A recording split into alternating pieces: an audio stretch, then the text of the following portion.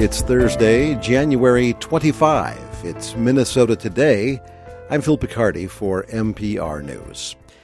A Minnesota state trooper has been charged with murder in the shooting death of a motorist last summer in Minneapolis. 33-year-old Ricky Cobb was shot to death by Trooper Ryan Londrigan during a stop on Interstate 94 in Minneapolis in late July. The trooper's attorney decried Hennepin County Attorney Mary Moriarty's decision to file charges, saying she has declared open season on law enforcement.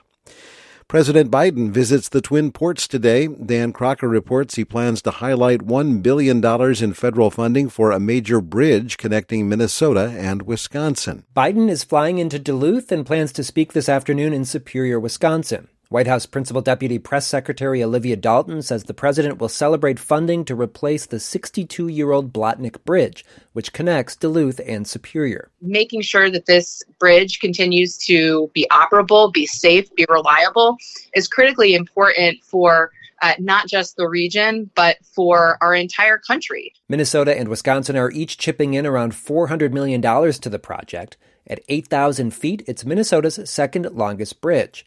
President Biden also visited Superior 2 years ago to celebrate the passage of the $1 trillion bipartisan infrastructure law. I'm Dan Crocker, Duluth. The chair of the state's Democratic Party is calling on DFL Congressman Dean Phillips to end his challenge to President Biden. Phillips received 20% of the New Hampshire primary vote on Tuesday, and he says he will continue to be an alternative to Biden. Party Chair Ken Martin says the best way to save our democracy is to help re-elect Joe Biden. An audit of Minnesota post office branches found delayed mail, safety issues, and deficiencies in property conditions. The audit looked at branches in Apple Valley, Eagan, and New Brighton, as well as the processing and distribution center in St. Paul during a week in November.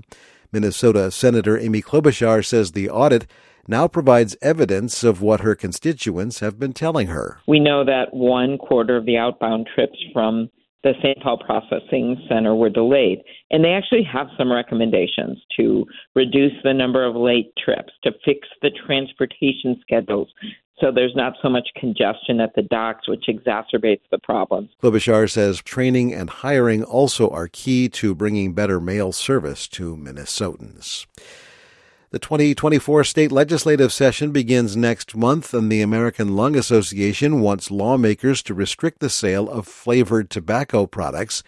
A new report gives the state failing grades for prevention and reduction efforts.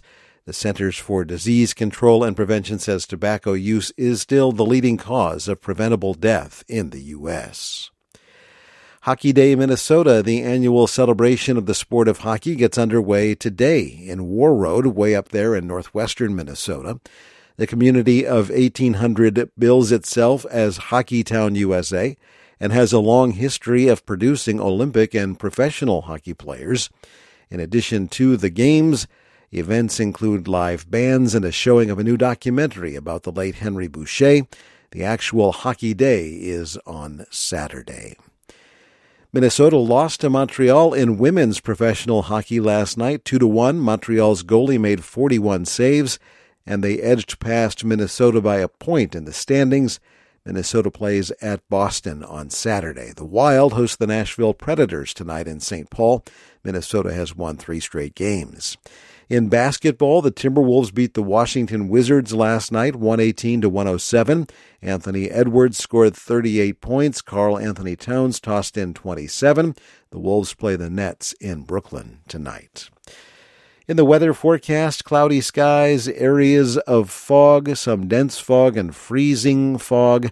High temperatures today in the mid-30s. Cloudy skies tonight, areas of fog and freezing fog, lows in the 20s and 30s. And then for tomorrow, Friday, mostly cloudy skies, patchy dense fog in the morning, high temperatures in the mid-30s. Thanks for listening to Minnesota Today. News always on the radio and online, nprnews.org.